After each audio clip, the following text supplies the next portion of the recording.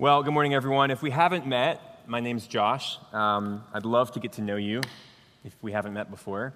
During my week, I work not only at our church offices doing worship pastor stuff, but I also teach at Ambleside School downtown. I teach music in the elementary and middle grades. I teach a class called Composer Study and Choir. I teach a spiritual formation class with our high schoolers.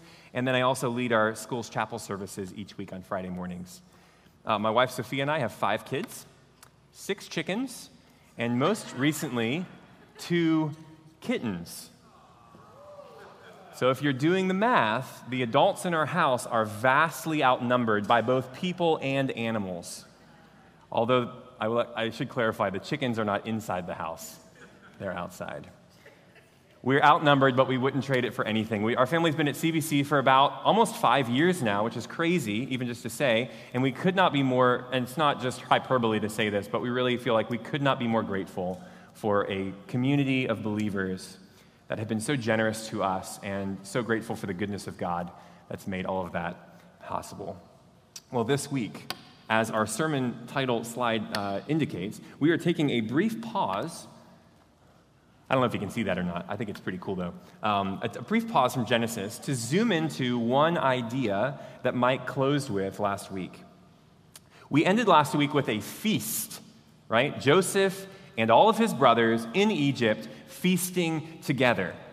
As Mike said, farmers from Canaan are invited into the feast of the prime minister in his mansion. Feasting is central to the biblical picture of salvation. We see feasting all through the Old Testament. We see many parables of Jesus as he describes the feast of the Father. And it's hard to pick one, but if I were to pick my personal favorite story about a feast in Scripture, it's the one that we're going to look at this morning. So it's found in the book of 2 Samuel, chapter 9. 2 Samuel chapter 9. We're going to go through verses 1 through 13. I'm reading from our church's NASB version, which is also on the screen. So you can use your Bible or on the screen. Let's hear this story together, then we'll pray. Then David said, "Is there anyone left of the house of Saul, that I may show him kindness for Jonathan's sake?" Now there was a servant of the house of Saul whose name was Ziba, and they called him to David, and the king said to him, "Are you Ziba?" And he said, "I am your servant." The king said, "Is there not yet anyone of the house of Saul to whom I may show the kindness of God?" And Ziba said to the king, "There is still a son of Jonathan who is crippled in both feet." So the king said to him, "Where is he?" And Ziba said to the king, "Behold, he is in the house of Machir, the son of Ammiel, in Lo Debar." Everyone say Lo Debar. Then King David sent and brought him from the house of Machir, the son of Ammiel, from Lo Debar, Mephibosheth, the son of Jonathan, the son of Saul, came to David and fell on his face and prostrated himself. And David said, "Mephibosheth." And he said, "Here is your servant." David said to him, "Do not fear, for I will surely show kindness to you for the sake of your father Jonathan, and I will restore to you all the land of your grandfather Saul, and you shall eat at my table regularly." Again, he prostrated himself and said, "What is your servant, that you should regard a dead dog like me?" Then the king called Saul's servant Ziba and said to him, "All that belonged to Saul and to all his house I have given to your master's grandson. You and your sons and your servants shall cultivate the land for him, and you shall bring in the produce so that your master's grandson may have food. Nevertheless, Mephibosheth, your master's grandson, shall eat at my table regularly." Now Ziba had 15 sons and 20 servants. Then Ziba said to the king, "According to all that my lord the king commands his servant, so your servant will do." So Mephibosheth ate at David's table as one of the king's sons. Mephibosheth had a young son whose name was Micah, and all who lived in the house of Ziba were servants to Mephibosheth. So Mephibosheth lived in Jerusalem, for he ate at the king's table regularly. Now, he was lame in both feet. This is the word of the Lord. Let's pray together. Father, as we come to your word this morning, as we come to this story, we know that what we need so desperately in the world, in our own hearts, is not just more education. It's not just more knowledge. What we need most is to be woken up, awakened to the way that we have been rescued by you. Thank you, Father, that you have made yourself known through Jesus, the Word. And thank you that you make yourself known through these words from 2 Samuel. Guide us now with your Spirit to see the story that we find ourselves in. We pray all this in Jesus' name. Amen. Okay, feasting in the house of the king. So most of us in this room know about King David. He was a little boy, the youngest of 8 brothers, when he was chosen by God to succeed Israel's first king, King Saul. He was the shepherd boy who went out to battle against Goliath, and as he stood there in the middle of the valley, it seemed like among all the strong men of Israel, he was the only one who trusted in God to deliver his people. He was the musician who played and calmed the madness of King Saul. He befriended the son of King Saul, whose name was Jonathan, and the two of them were best friends. In fact, David promised that he would love and support and help Jonathan his whole life.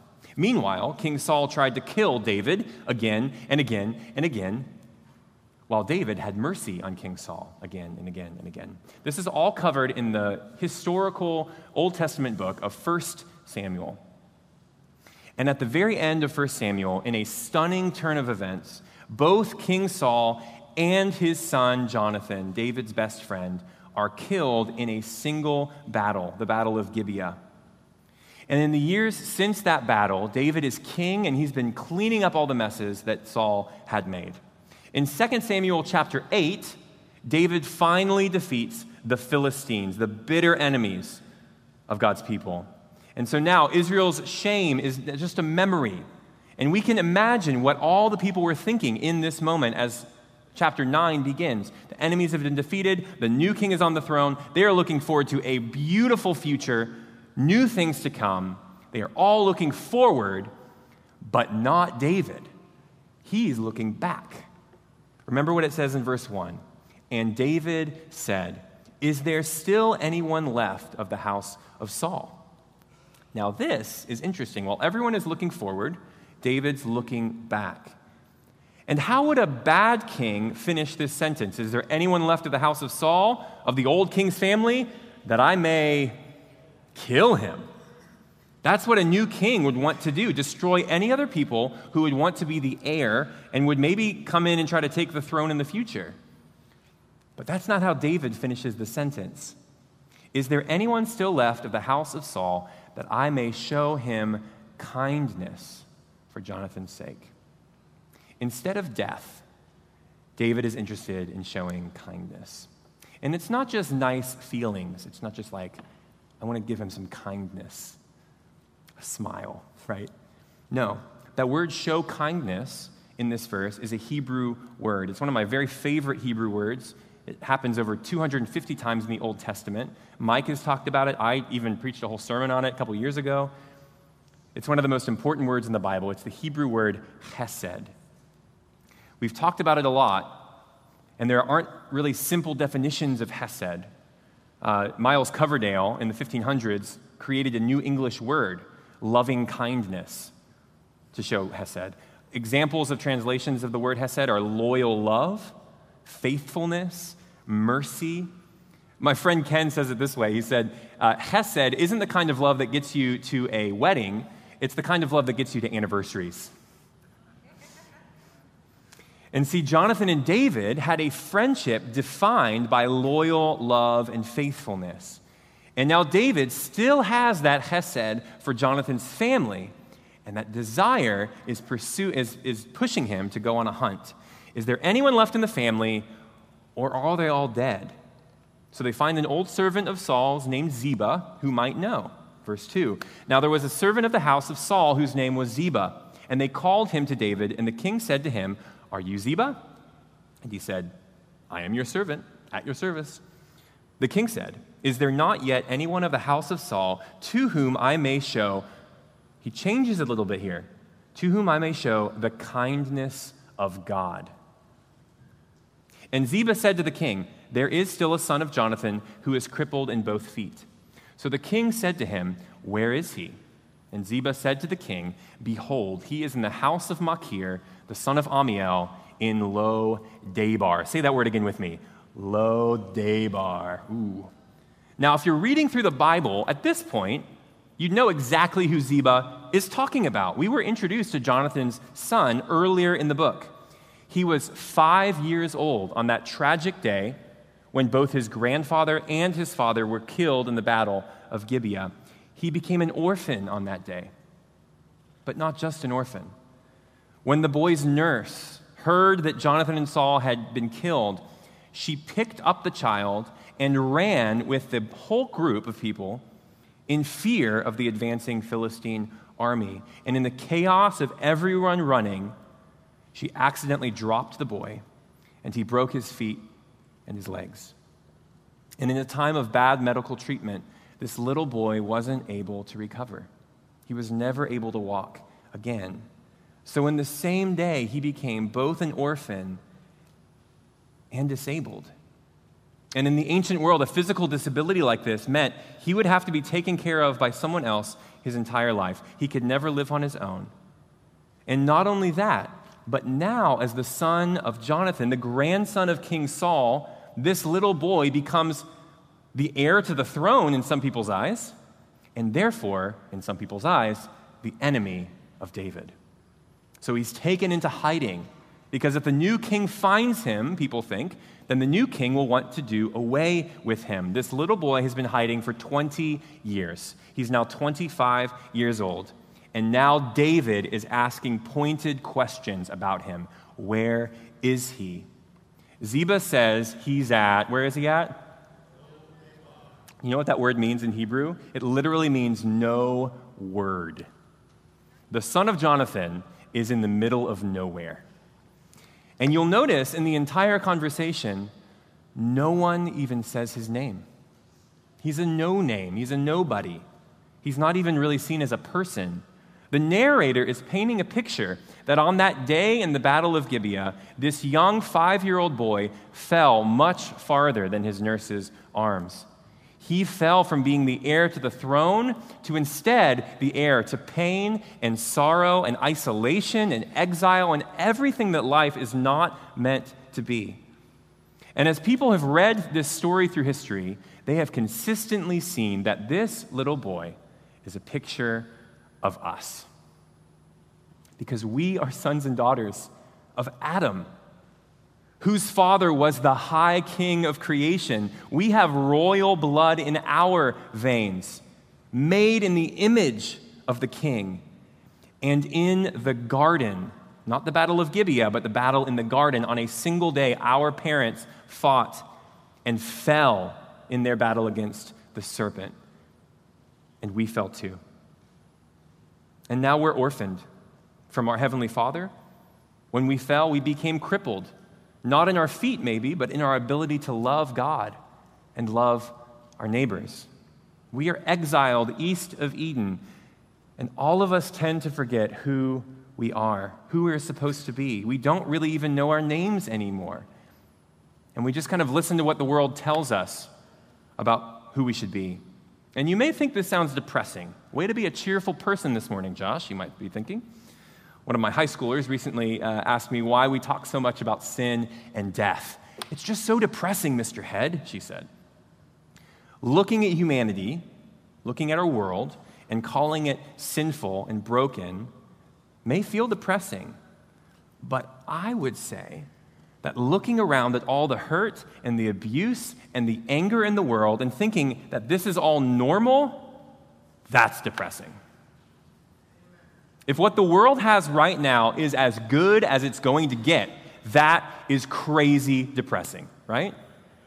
C.S. Lewis has this great illustration in his sermon, The Weight of Glory, where he talks about how we're all kind of like a kid playing in the mud on a dirty, blind alley.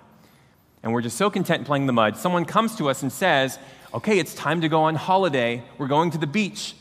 And we don't even have an idea of what that means. And we'd rather just be staying there in the mud. We're like, no, I'm good. I'll just eat this dirt. I identify with that story a lot because at the end of each day, when I look back at my day, at the words that I've spoken, the thoughts that I've had, the actions that I've done, the things I've purposefully left undone, it's hard to be honest because my life is not at all stuff to be proud of. My decisions, my words, my thoughts, they were not all good. And so often the hardest thing for me to do is to go to God in prayer in that moment. The last thing I want to do is confess my sin to my wife, to the Lord. And we need to admit that in all of us, there's a part that just is like that kid who wants to play in the mud and pretend like God isn't seeing me. I'd rather stay in my little corner and go to sleep. But when God calls my name, when the King calls my name, I can't hide anymore. And that's exactly how the son of Jonathan must have felt. If the king is calling for the grandson of Saul, then anyone would know what was coming. King David is surely looking to cut off the line of Saul by cutting off the head of the heir. Kings would do it all the time. The king is called for him, and the king gets what the king wants. Verse 5, then King David sent and brought him from the house of Machir, the son of Ammiel, from Lo-Debar, from no word. Mephibosheth, the son of Jonathan, the son of Saul, came to David and fell on his face and prostrated himself. Think about what this would have looked like. This son of Jonathan would have had to be carried in. He couldn't walk by himself. They bring him to the throne before the king. He comes out of the darkness of his hiding into the terrifying light in the presence of the king.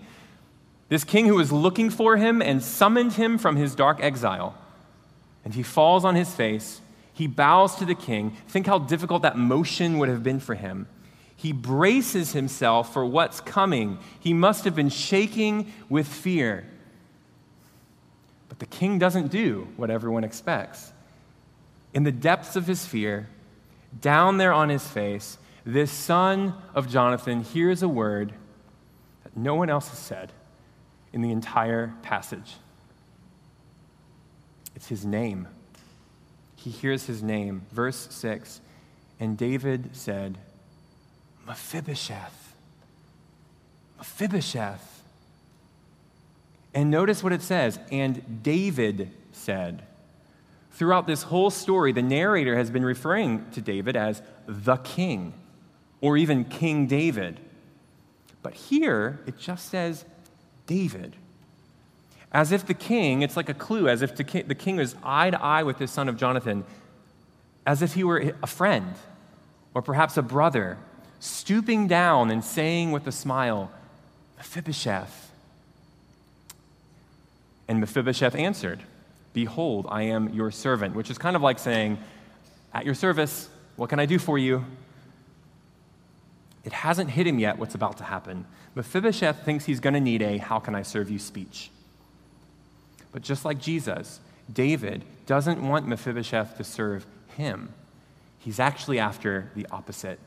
David said to him, verse 7, do not fear.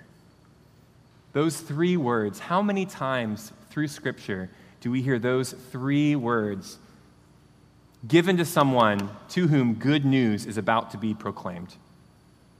Do not fear, for I will surely show you kindness, hesed, loyal love, faithfulness, to you for the sake of your father Jonathan. David looks at Mephibosheth, and almost the very first word that comes out of his mouth after do not fear is the word hesed. He is saying to him, not, oh, you poor guy, I feel so bad for you, I'm going to have pity on you. Instead, he is saying your identity is fundamentally changed because you are now an object of the king's love. You are caught up in a promise of hesed, a promise of loyal love that was made before you were born. Something you did nothing to earn, Mephibosheth. Think about it. This little boy wasn't even born yet, and David wasn't even technically the king yet when he made the promise to Jonathan. And here they are, all these years later, David looking into the eyes of Jonathan, his best friend's son, and fulfilling that promise. Mephibosheth is going to be showered in mercy, not because of anything he's done, but simply because of who he is. And it's mercy that matters. Check out David's next words. And I will restore to you all the land of Saul your father, and you shall eat at my table always. The table in the ancient culture, as Mike was saying last week, was the boundary of family. To eat together means that you have unity, you are one family. And do you see what David is actually telling Mephibosheth here? You were the son of my best friend. You are now my son. You were an orphan. You are now a son, and not just any son. You have been adopted to be once again the son of the king. What David is saying is this: my table is now your table. My food is now your food. My house is now your house. In verse 11, it says, so Mephibosheth ate at David's table like one of the king's sons. This crippled, outcast orphan is now raised up into the household of the king of Israel. It's surprising, it's glorious, it is ridiculously over the top, and it is not just the story of Mephibosheth. Because what did David say back in verse 3 to Ziba?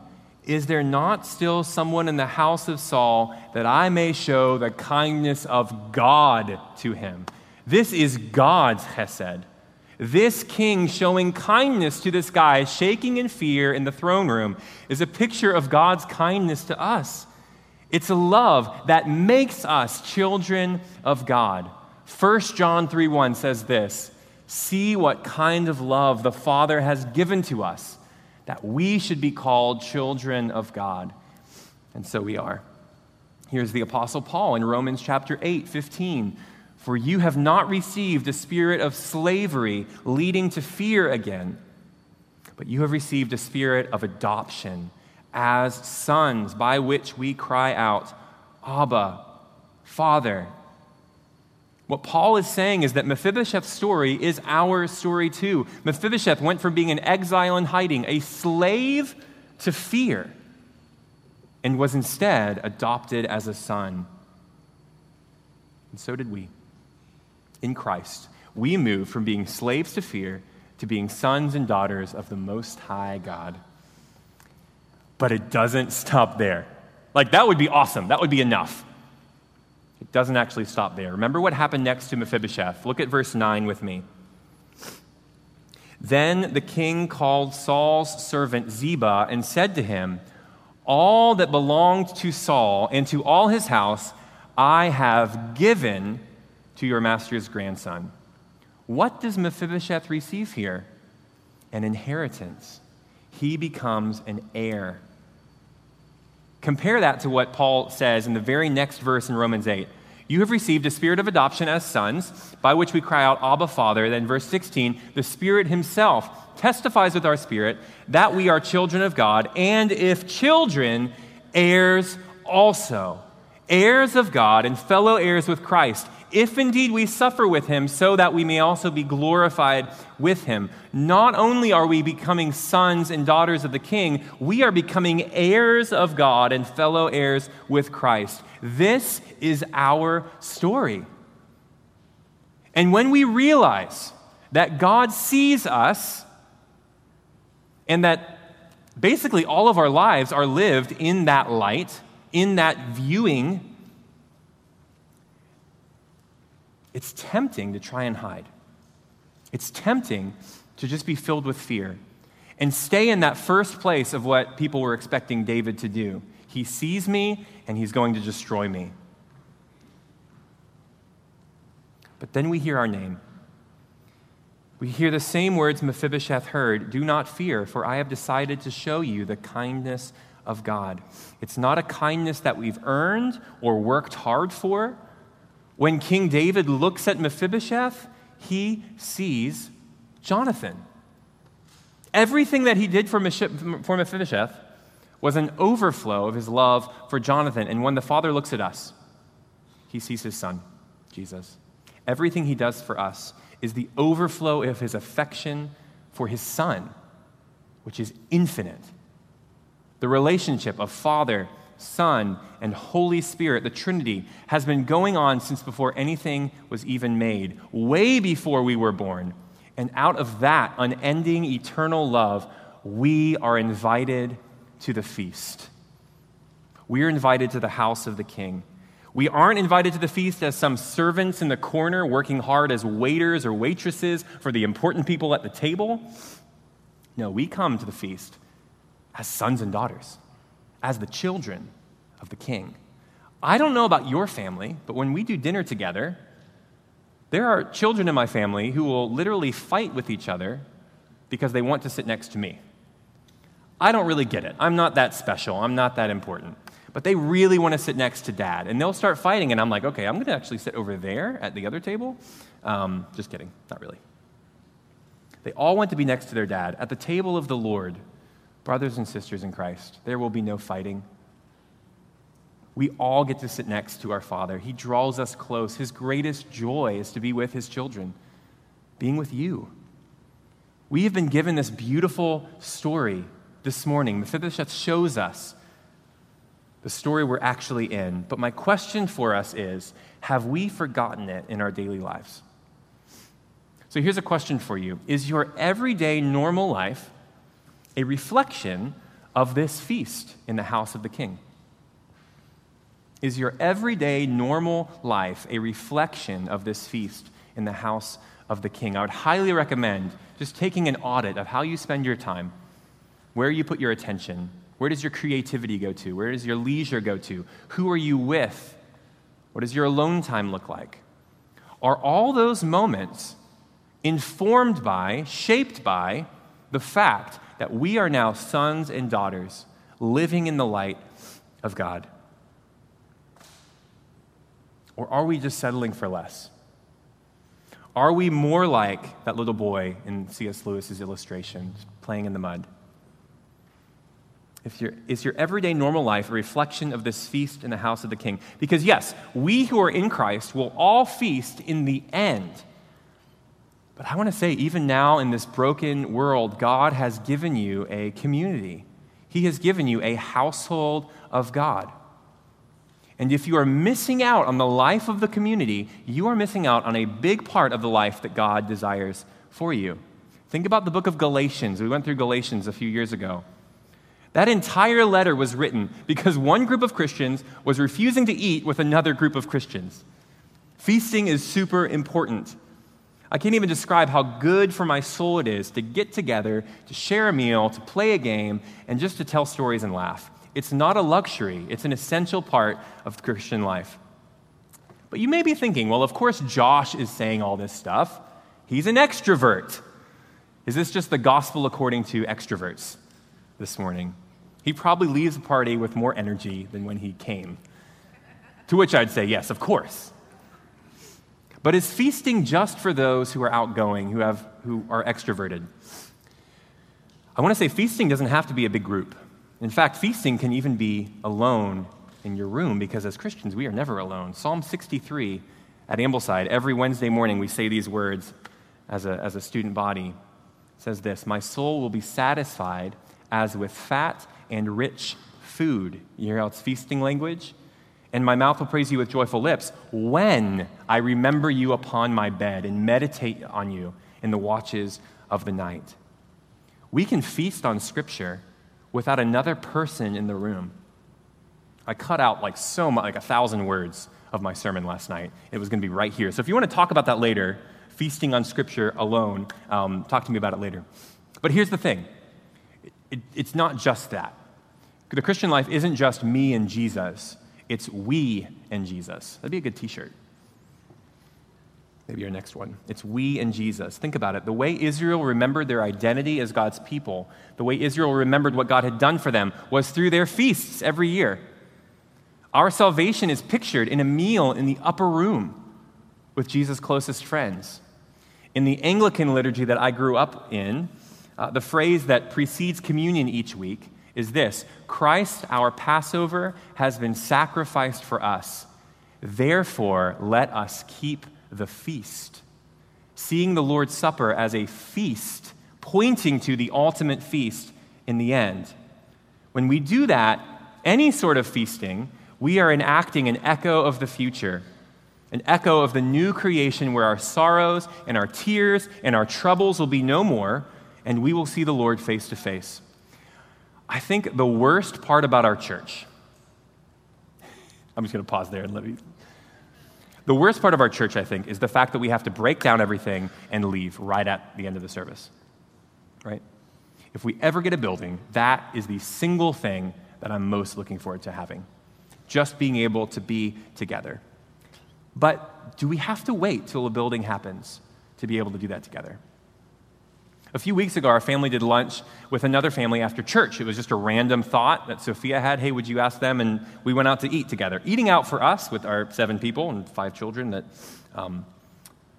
love to eat out. Stop it right there. Because of money is just a really hard thing to do. It's an awesome experience. We love it, but we can't really do it with our budget.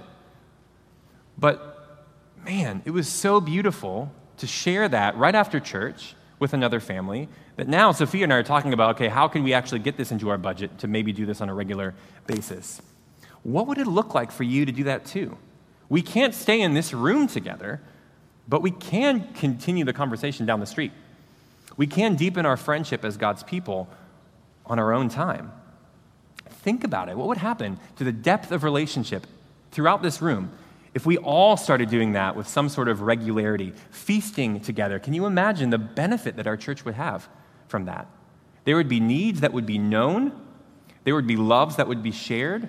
We would be enacting what David does here for Mephibosheth and extending that feast. Dietrich Bonhoeffer, the German pastor and theologian, he wrote a whole lot about feasting and about the life of the church, the community life of a church. In a moving passage, which he wrote at the height of Nazi Germany's power, the regime that would, in just a few years from these words, that would imprison him and that would ultimately end his life.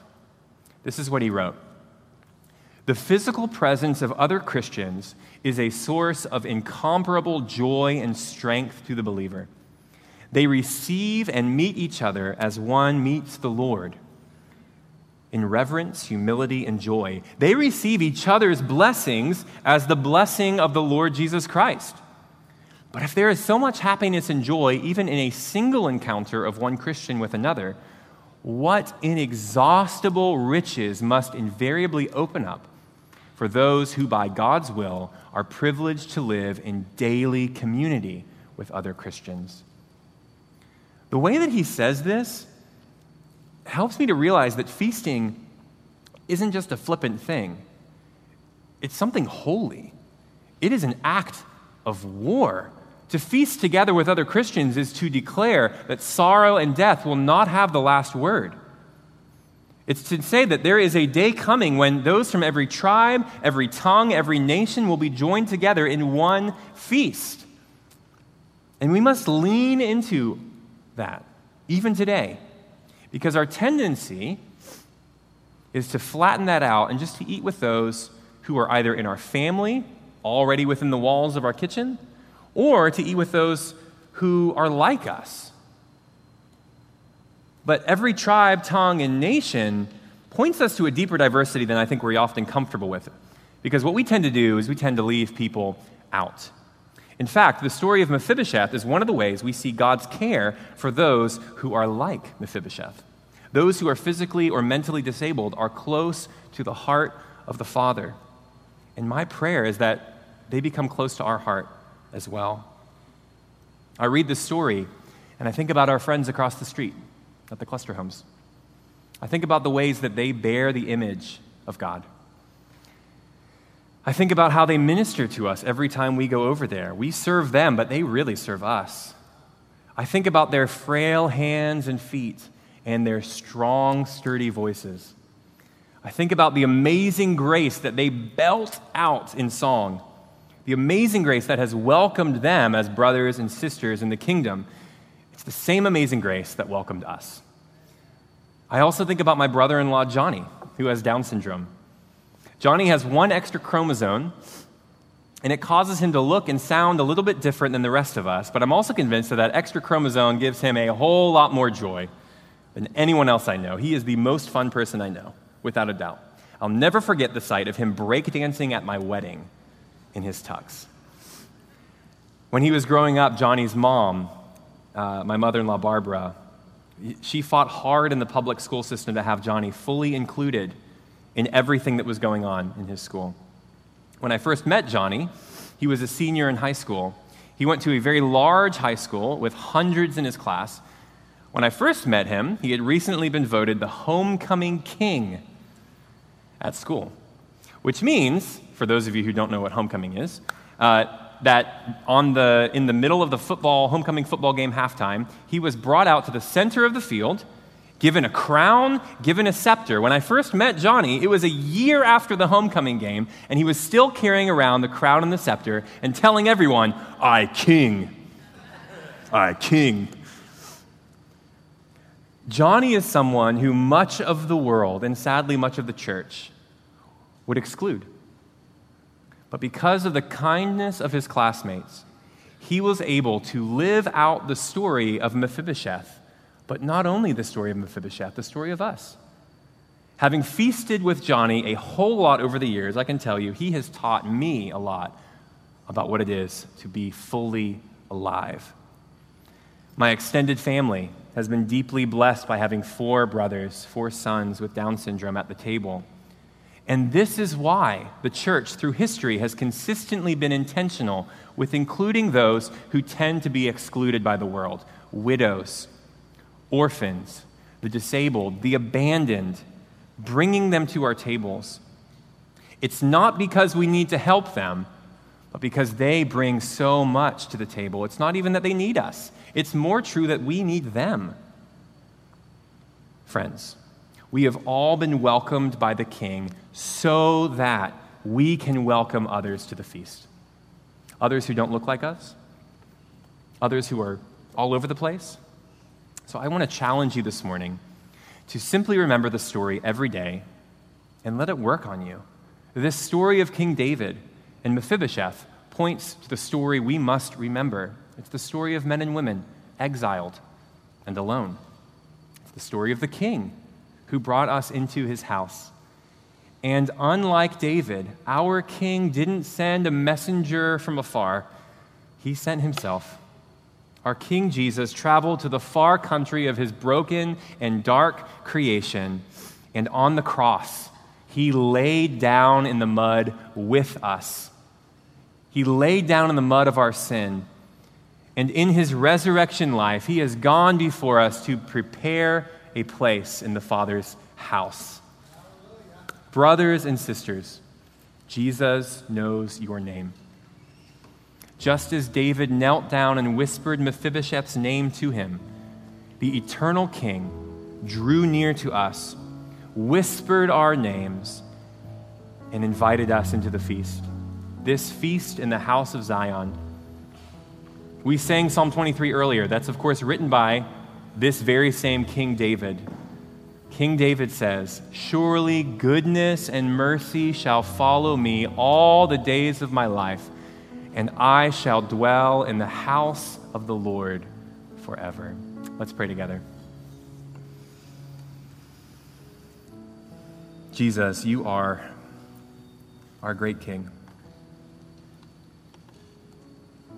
You not only reveal what it means to be fully human, to be fully bearing the image that we were made in of God, but you reveal the heart of the Father. To see you, Jesus, is to see the Father himself. Lord, you offer us an even deeper adoption than Mephibosheth was given on that day in David's house. We are raised up out of an eternal death and exile from all that you intend for us. And you bring us into an eternal feast. Thank you, Lord, that we have that to look forward to. I pray that within this congregation, within our families, within our households, within all of who are here, that we would be intentional at including others in that feast. Lord, you have brought us together for a purpose. Your deepest desire is to bind us together as one people in unity, not because we think alike, not because we look alike, not because we have the same taste, but simply because we have the same Savior. Jesus, you have saved us all. Help us to look forward to your feast with joy. We pray in Jesus' name. Amen. All right, friends, you can probably guess what song.